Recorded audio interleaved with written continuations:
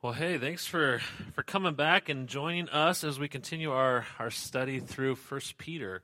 Hope that you're enjoying our time together through this great book. I've enjoyed just studying at least through the first part of it, kind of outlining the whole book, and we're focusing on this idea of being recruited. If you look at the beginning of the book, it talks a lot about how we are chosen by God.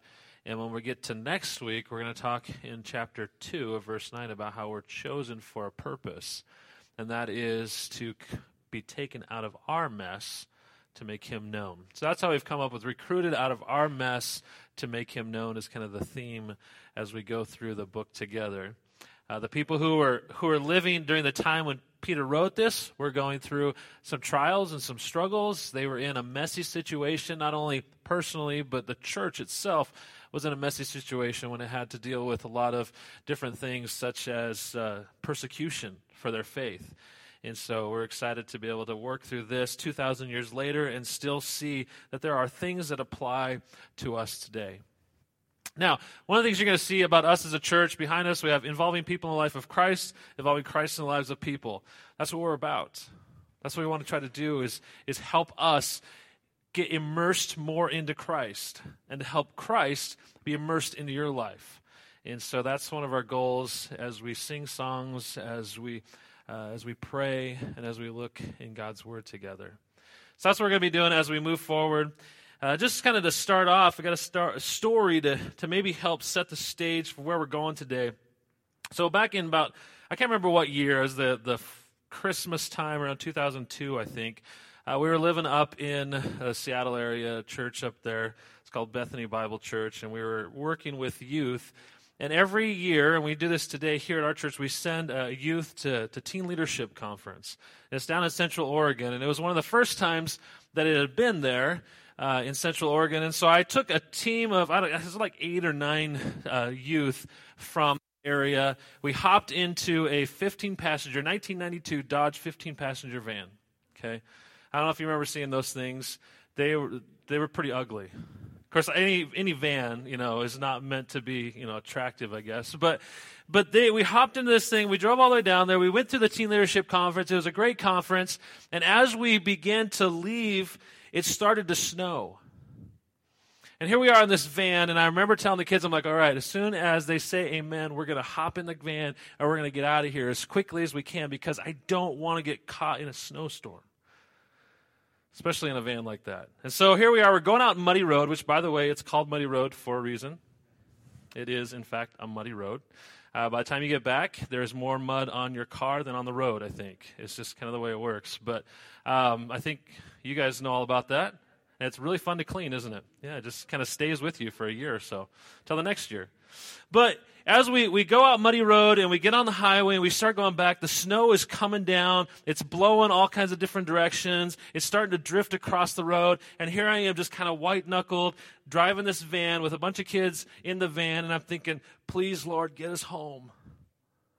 And we get all the way to the Columbia Gorge, and you get down in the gorge, and if you've driven in the winter in the Columbia Gorge, you know just kind of how it's like a big funnel of wind, and it just kind of hits you as you're driving into it. You've got the river on this side, you've got the median on this side, you got trucks passing. Well, you're passing trucks, maybe, you're following trucks, and then you got, of course, everybody in their 4x4 is going flying by you, and you're just buried, and you're focused on everything, and all of your senses are at their peak as you're driving down the road. And I remember getting all the way to Vancouver, Washington. By that time, it had turned to rain, and we went to, I think, a Jack in the Box, and we went to a table, and I sat down, and I was like, oh, I just felt like this huge release. Because all this tension that was built up going and focused on that road was just kind of relieved. And I learned something about that. That when we focus with intensity, it's going to take a lot of energy, but it's going to be extremely productive. And I'm convinced that in our life with Christ, God wants us to be focused intensely on Him. He wants us to focus on Christ, and it may take a lot of energy. There may be times where you feel like you're driving through a storm. You may feel like you've got to have all your senses at their peak. But that's the way we're to pursue and pour into Christ. It's hard.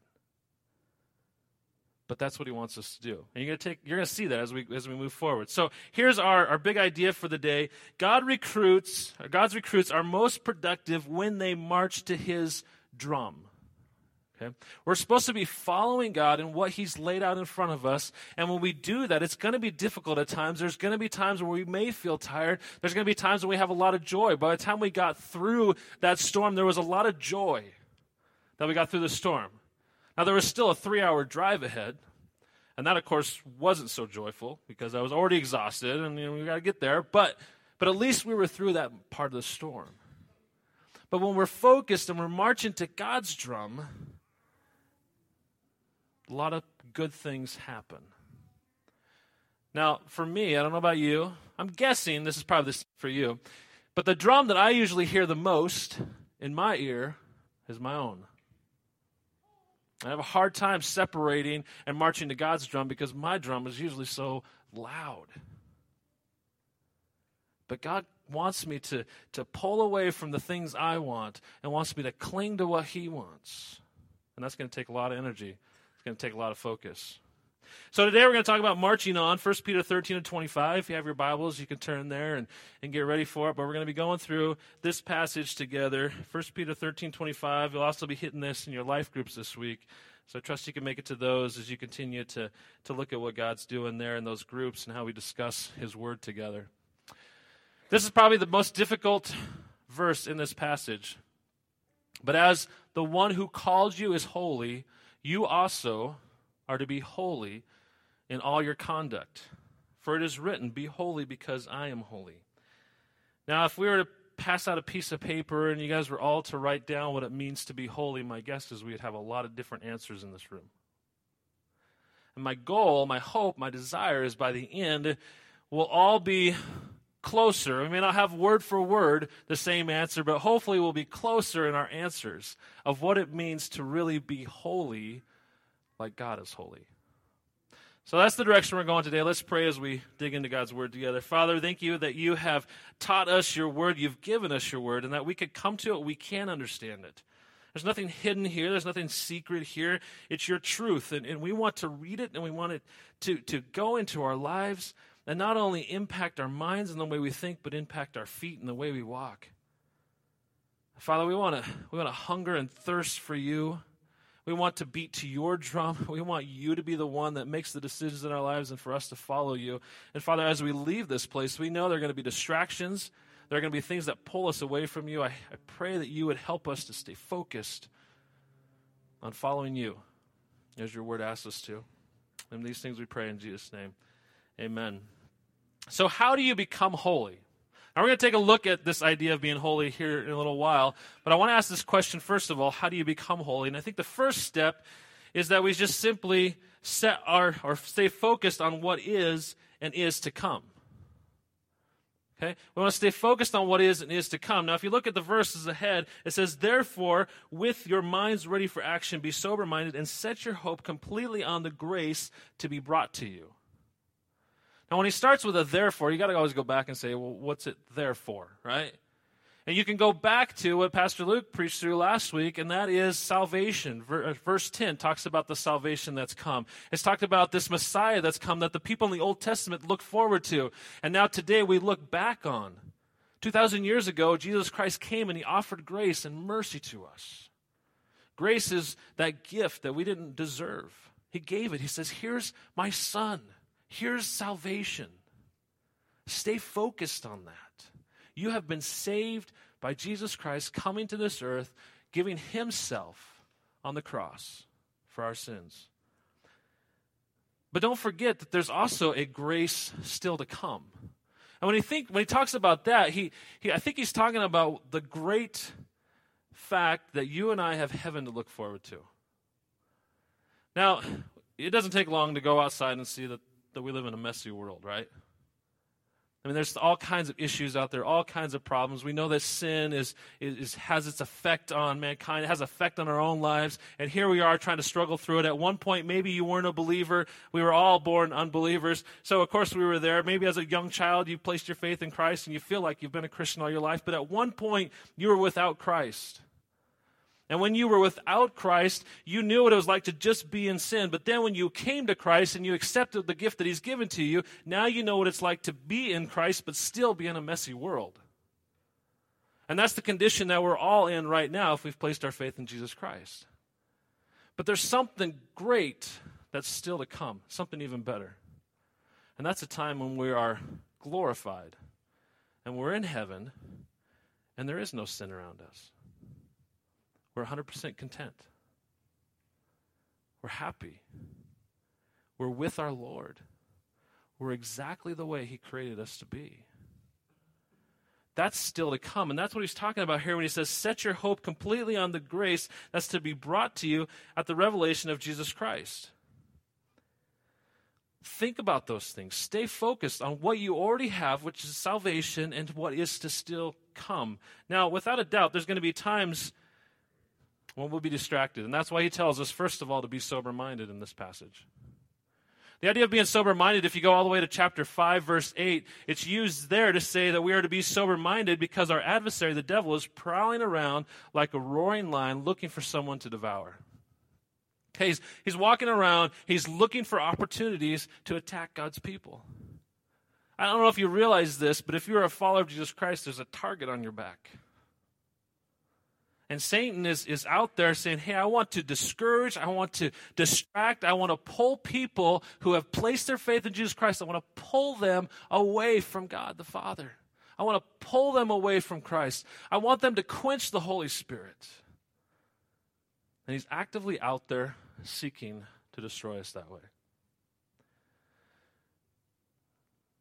Ephesians chapter 6, verses 10 through 20 talk about how we have this armor that we're supposed to put on. And one of the things it says is we're supposed to have this shield of faith so that we can extinguish the flaming arrows of the evil one. So here's a question for you. As you leave this place today, you may say, man, I feel like I've grown in my knowledge of who God is. I feel like I really am passionate to follow him and step up my game a little bit and be more passionate about pouring into his word and prayer and all of that. But then 24 hours later, something may happen, and you may not feel like that anymore. What is it? What is it that when you leave this door and you go back out into the world, what is it that'll keep you from pouring into Christ more? It'll be distractions. It'll be those things that Satan is going, hey, I can throw this arrow at that person, and it's somehow going to distract them from pouring into Christ.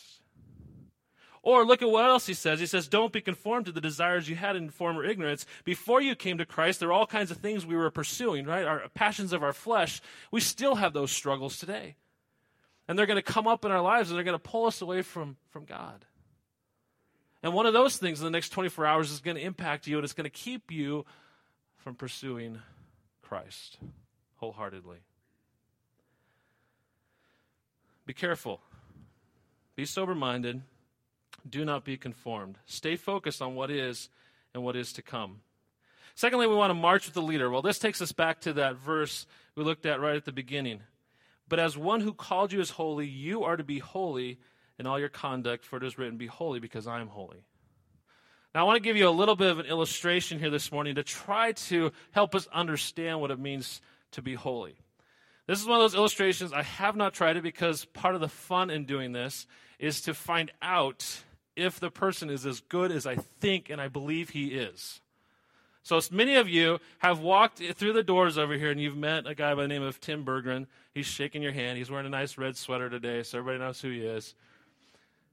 The guy's, he has a love for the Lord. He's praying for, I know he's praying for us as a church. He's praying for you. He knows Scripture well, but there's something else about Tim that maybe you don't know. And I've come to find out in the last 3 years of knowing Tim that he is a connoisseur when it comes to food. I mean, all kinds of food.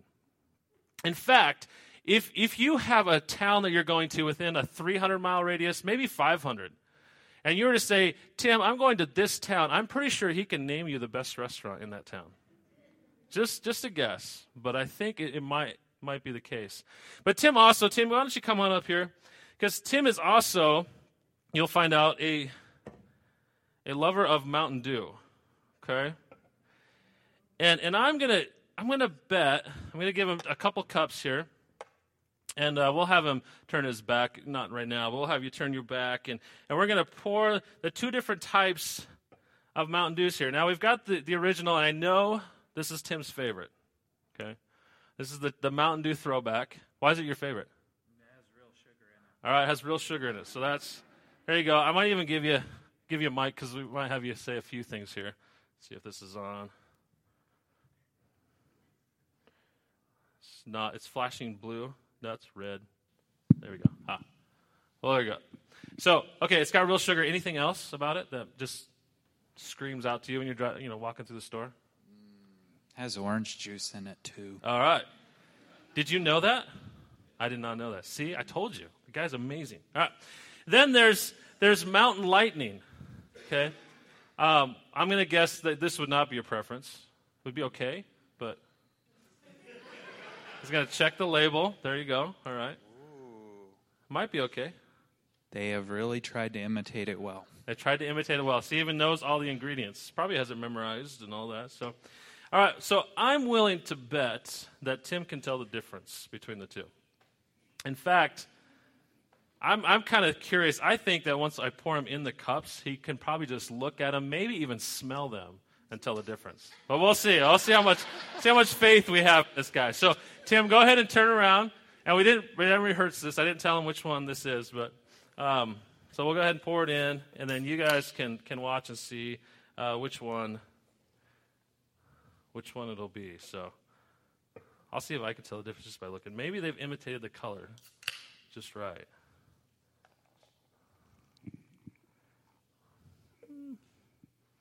We'll see. All right. So, Tim, you can turn back around now. And we've got 1 and 2. And the audience here is our whatever we need. Wow. I'm just here to verify. Exactly. They do look very similar, don't they? How about smell? You do smell? You take a guess before you?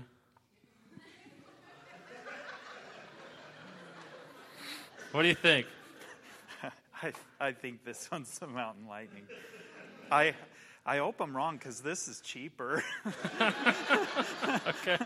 You'd prefer drinking this in the future, okay? Yeah, if it's cheaper, if I can like it better, this would be a good thing. All right. Well, maybe we'll find out. Well, are you confident now you want to determine, or do you want to go ahead and taste test it? Well, I probably should taste test it. All right, go ahead and taste test it and see. Oh, man. Okay. He doesn't even have to. See, he didn't even have to try the other one. All right, well. Okay. Now you know. I mean, is that correct? You are our witness here. All right, there you go. So wait a minute. Is there anything else you want to say? What sets the Mountain Dew apart from Mountain Lightning, in your opinion? This is a cheap imitation. This would be something like, look within yourself and you will find it. And this would be something like, therefore, since we're surrounded by such a great cloud of witnesses, let us throw off everything that hinders and the sin that so easily entangles, and let us run the race marked out for us, fixing our eyes on Jesus, the author and perfecter of our faith, who for the joy set before him endured the cross, despising the shame, and sat down at the right hand of the throne of God. Consider him, the authentic one, who endured such opposition from sinful men, so that you don't grow weary and lose heart. Amen. All right. Well, with that, we can all go home. So there's There's your message for the day. Well, Tim knows the real deal, both with his Mountain Dew and with his Lord. Christ is set apart. God is set apart. There's nothing that is like him. That's the idea of holiness. I think sometimes we think holiness, we just think of it in a righteous sense or a perfect sense. Absolutely, God is perfect. Absolutely, God is righteous. But it's more than that. It's that he is set apart. There is nothing that is like him. Absolutely nothing. And so when it says that we are to be holy as Christ or as God, and specifically God is holy here, we are to be set apart. We are to be different. Different from the rest of the world, and more like the one who calls us to be his children. That's the idea. So here's a thought for you. Now, when it comes to God's power, his sovereignty, his knowledge, all those kind of things, we will not get to that point. God is God. We are not God. We are not going to ever be a God or the God, okay? But when it comes to attributes that are communicated to us, there are what are called communicable attributes, attributes that are true about God that we also can work towards. One of those, and the greatest of those, is grace, mercy, and love. So when Jesus Christ walked upon the earth almost 2,000 years ago, for about 30 years, he walked upon the earth, and he began to teach people, he began to love people, he began to put up and have patience with people. But ultimately, when it came to the time when he was to die upon the cross, he went before a judge and they condemned him. And they put him among other sinners. They put him among people who had committed murder and things like that, people that would die for their crimes. Jesus was put in the same category as those people. He was beaten. He was laughed at. He was spit upon. He had a crown of thorns pressed upon his brow. He was forced to carry a cross, a heavy cross, up a hill. He was then lifted after he'd been nailed to the cross.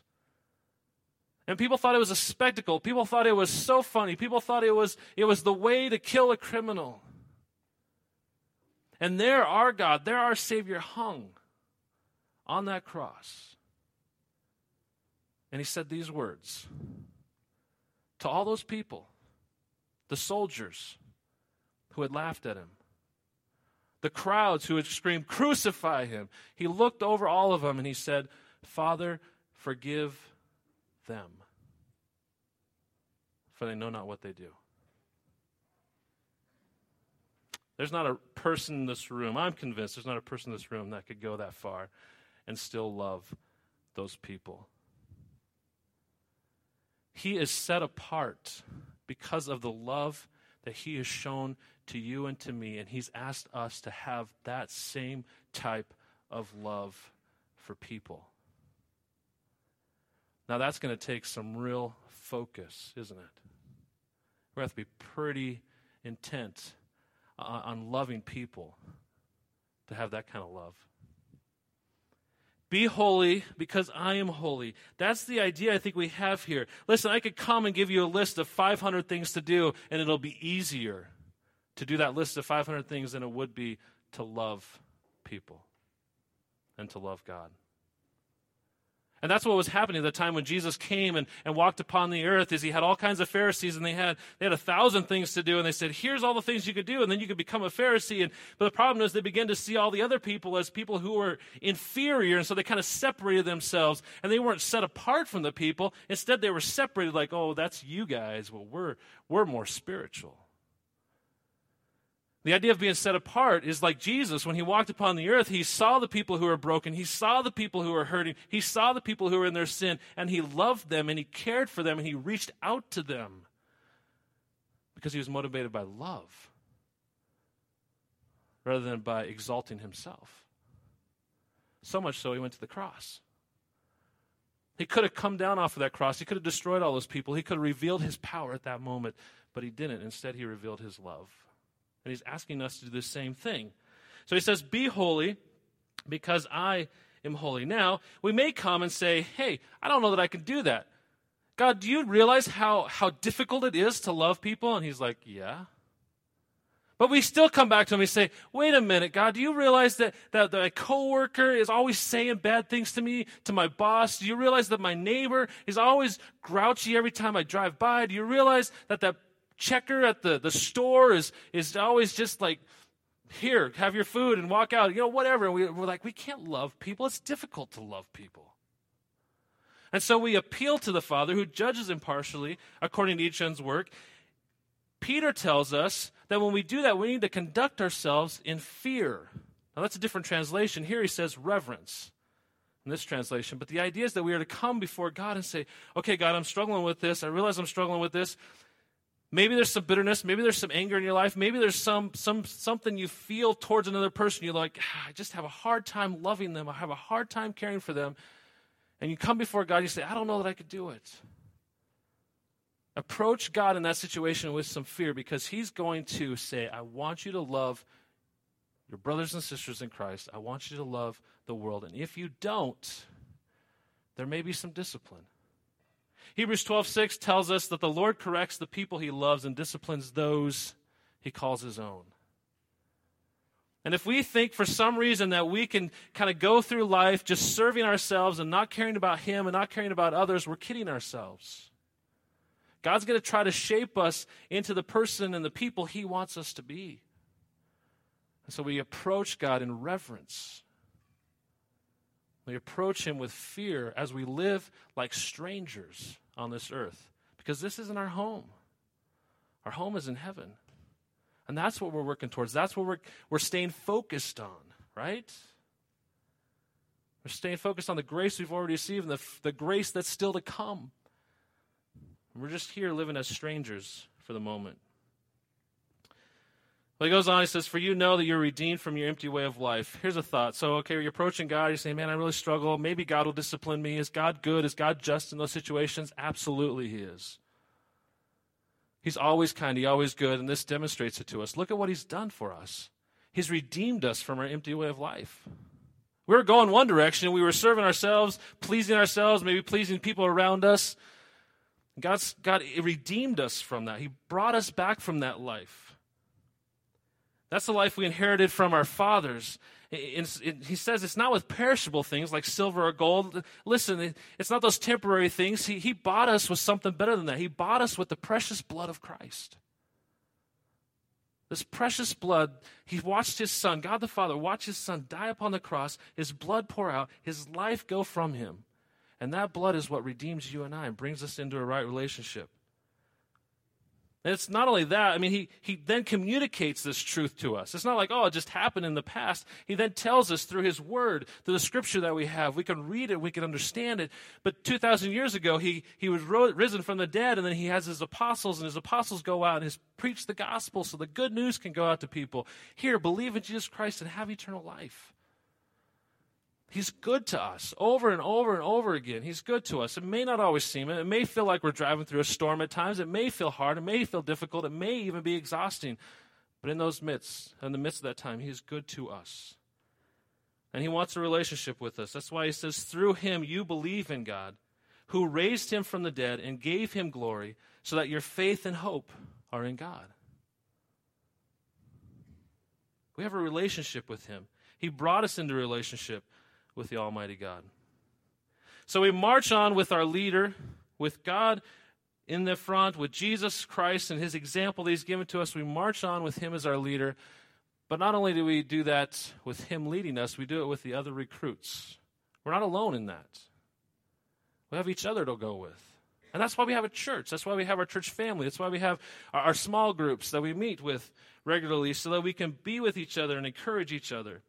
He goes on, he says, since you have purified yourself by your obedience to the truth, so that you show sincere brotherly love for each other, from a pure heart, love one another constantly, because you, and I put this southern word in here, you all, or y'all, maybe. I'm not from the South, so any of you who are can correct me later how I say that. But the idea here is we don't always see it in the English translation if it's plural or singular when you use the word you. In the Greek, it's clear that he's using you in a plural sense, talking to all of you. Okay? So we are to love constantly, because all of us have been born again. If we've placed our faith in Jesus Christ, we've stepped into a new life, and it's the salvation that's for all of us. Now, in this room, I'm sure at some point or another, there is a personality conflict with another personality. There's going to be difficulties in a church and a setting like this, and someone's going to be like, man, I have a hard time talking to that person over there. It's a good thing they sit on that side of the auditorium, and I sit over here on this side of the auditorium. I'm not saying any of you guys are doing that on the wings here, but you might be at some point in time, right? This could be personality conflicts. There could be difficulties that we have over time. Listen, maybe it's the person that even goes to a different church. If you've been in a rural town, I'm here to say there are churches in rural towns that have been split and divided up, and it's like we are this church, and the other family goes to that church. And they don't talk to each other. We have to step back and realize Christ died for both. And it's the same salvation that this family has over here that this family has. And that's why we love each other. It's because we're all bought with the same price. We've all been born into the same family. And guess what? We're all going to spend eternity together. So start liking each other now. Right? We all have the same salvation. And we all have the same eternal life. And it starts the moment we place our faith in Jesus Christ. It's not something that happens after we die. It starts the moment we place our faith in Jesus Christ. We have that eternal life. And then we have the same instruction. He goes on, he says, it comes all through the living and enduring Word of God, His Scripture, His truth. Every single one of us has access to that. We live in a country, we live with a language where we have multiple translations that come from the Greek and the Hebrew, and they're all written so that we can hopefully understand the original language even better. We have all kinds of resources. There's all kinds of podcasts out there. There's all kinds of commentaries out there. There's articles out there to help us understand texts. Here we have the Word of God. It's living, it's active, and it's teaching us. But it's all the same Word of God. And so we should be able to agree for the most part. There's always going to be little things that we read a little differently and we have differences on. But we should really believe and understand the basic principles and teachings of God's Word. It all comes to the same instruction. He says, all flesh is like grass, all of its glory like a flower of the grass. The grass withers, the flower falls, but the word of the Lord endures forever. It will not go away. And this word is the gospel that was proclaimed to you, proclaimed to me. We all are in this together. We're all trying to pursue Christ. We're all trying to pursue holiness and be more Christ-like together. Now, I don't know about you, but I hope when you come through the doors on a Sunday morning that you are encouraged by your church family. I hope and pray that when you walk out, that you leave going, you know what, I'm so glad I came so that I could be encouraged. And I hope that as a body of believers, we are encouraging one another. Now, I'll give you some advice here. If you walk through the doors and you're asking yourself, how can the church encourage me today? You will not be nearly as encouraged as if you walk through the door saying, how can I encourage somebody else today? You understand that? If you come in more me-focused, me-centered, you will not receive nearly the kind of joy and peace and encouragement that you'll receive if you come to the door saying, how can I encourage others? Because then we get to be served by God. Then we get to actually live out His love. We're not asking for people to love us. We're asking how we can love others. And what does God want us to do? He wants us to love others. There's a few things just to consider as we kind of come to a close this morning. One question: who's number one on your playlist? We started off by talking about beating to a different drum. We want to beat to God's drum. We want to follow His drum and His lead. Who's number one on your playlist? And I know on my playlist, number one, I usually get myself up there. Me. And it could be Rebecca. It could be my kids. It could be my work. It could be other things that come into play there. I'll put those as number one on my playlist, when in reality, that's where God needs to be. That's where Christ needs to be. Secondly, when you look in the mirror, when you reflect on yourself, do you see holiness or do you see a big mess? Would you say, yeah, I am holy like God is holy? And many of you are like probably going, no. How could you even ask that question, right? But we're told in Scripture to be holy as God is holy. Are we even moving in that direction? Can you say you're moving in that direction? I hope so. So if you see a big mess, because my guess is a large percentage of you are saying, yep, I'm a big mess. Do you know the steps to clean up that mess? Well, if you don't, good. So maybe we'll go through a few here that'll help you out. So here's some steps to clean up the mess. Maybe you've already done some of these. Maybe you haven't. Maybe you're struggling through some of them yourself. One, admit your faults. Admit that you're a mess. Okay, Romans 3:23, for all have sinned and fall short of the glory of God. Some of you may say, I've never done that before, but I understand why. Because I understand God is a holy God. I can never be like him. There's no possible way, and so I am a mess. And if that's the case, great. Then you've made the first step. Secondly, you confess Jesus as your Lord. Romans 10:9 and 10 says, if we confess with our mouth Jesus is Lord and believe in our heart that God raised him from the dead, we will be saved. So we confess with our mouth. I believe Jesus is Lord. And when we confess that Jesus is Lord, it's more than just saying, yeah, I believe he died on the cross. It's that I really believe that he is Lord, he is Master, he is Messiah. He's the one who came, suffered, bled, and died on the cross and rose from the dead. And he did that so he could pay the price for my sins, for my mess. And then Romans 10:9 and 10 also says to believe in our hearts. So it's not just something we utter with our mouths. It's something that we internalize. It's something we really believe. Now you could go through that and you can say, man, I've done that too. I even have a date when I did that. Or I was baptized and I remember that. And I still feel like I'm a mess.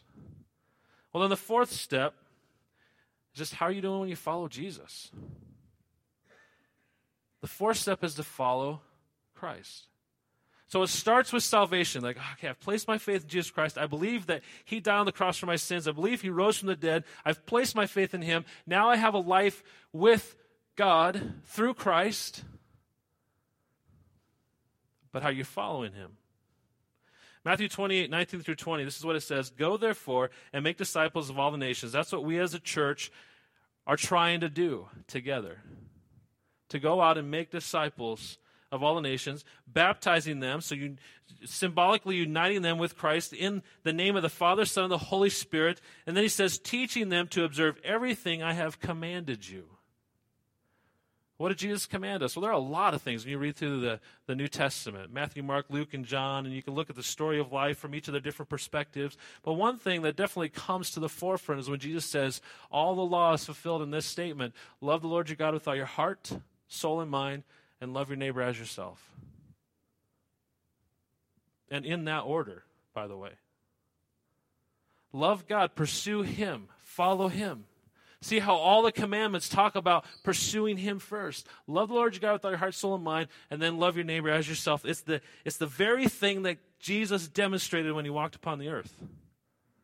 Go back and read it. You'll see time and time again, he goes to the mountain and he prays and he keeps his relationship with his Father alive and he pursues his Father and he pursues the Word and he stays faithful to the Father. When he went before the cross, when he was about to be arrested, he goes to the Father. He says, Father, please let this cup pass from me, but not my will, but yours be done. He submits himself to the Father. And then he goes out and he loves the people. So how are you doing with that? It's a struggle, isn't it? God's recruits are most productive when they march to his drum. So how are you doing marching to his drum? How are you doing being more holy? Now, as we close, I want to challenge you to do something. You have your Connect card. Maybe you have a piece of paper. You can pull out your phone. I'd like you to write this down. I think it's more effective if you write this down. Answer this question. I asked it earlier on, so maybe you're already thinking about it. You already have the answer for this. But if you don't, definitely think about it now. You may be convicted. You may be saying to yourself, I want to pour into Christ more. I want to up my time in His Word. I want to up my time in prayer. I want to go out there and do better evangelizing or something like that. Maybe you've made some sort of internal commitment to God. But when you walk out those doors, you will be a target. You will have distractions thrown your way, whether it's from your flesh or whether it's from Satan. I'm not sure, but without a doubt, you will be a target. And you've probably repeated this process several times in your life already, right?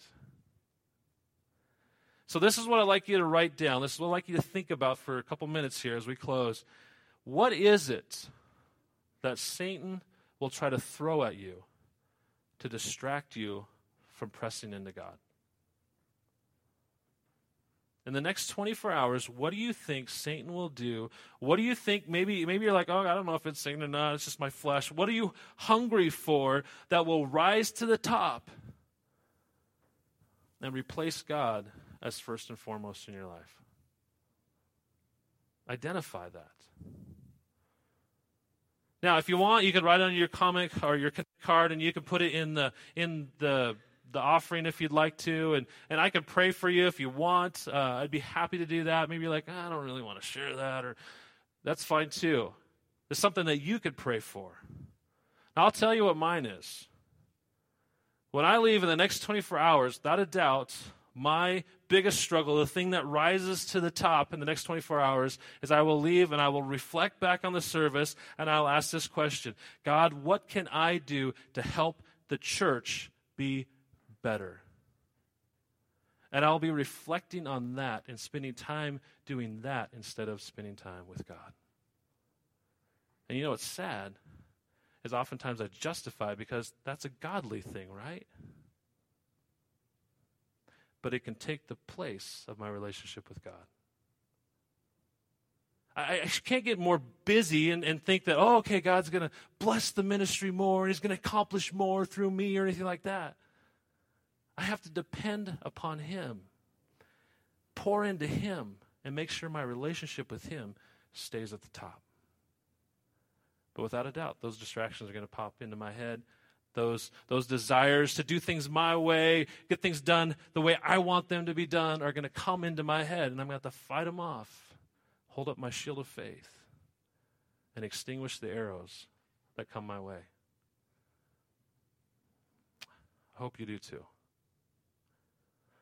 So think about that. If you haven't written something down, go ahead and write it. Let's pray, and then we'll close with the last song. Father, thank you that we can open your word and receive this kind of instruction from Peter to be holy as you are holy. There's no other way we want to live. You've demonstrated to us, Jesus, you walked upon this earth and demonstrated what it was like to be holy. And now we're called to follow your teachings and follow your instructions and follow the guidance that you give us. It's extremely hard to put ourselves in that position to be able to say we would love people, even the people that hurt us. But just like the church that Peter was writing to, or the people that Peter was writing to, they were being persecuted, they were suffering, and he calls them to love. Lord, we want to love people too. And that requires us to take our eyes off of ourselves and put it on you. Help us to be faithful to do that. And Lord, whatever those distractions are, whatever the arrows that are going to be coming at us today, I pray that you would help us to put up the shield of faith and fight them off. I pray all these things in Jesus' name. Amen.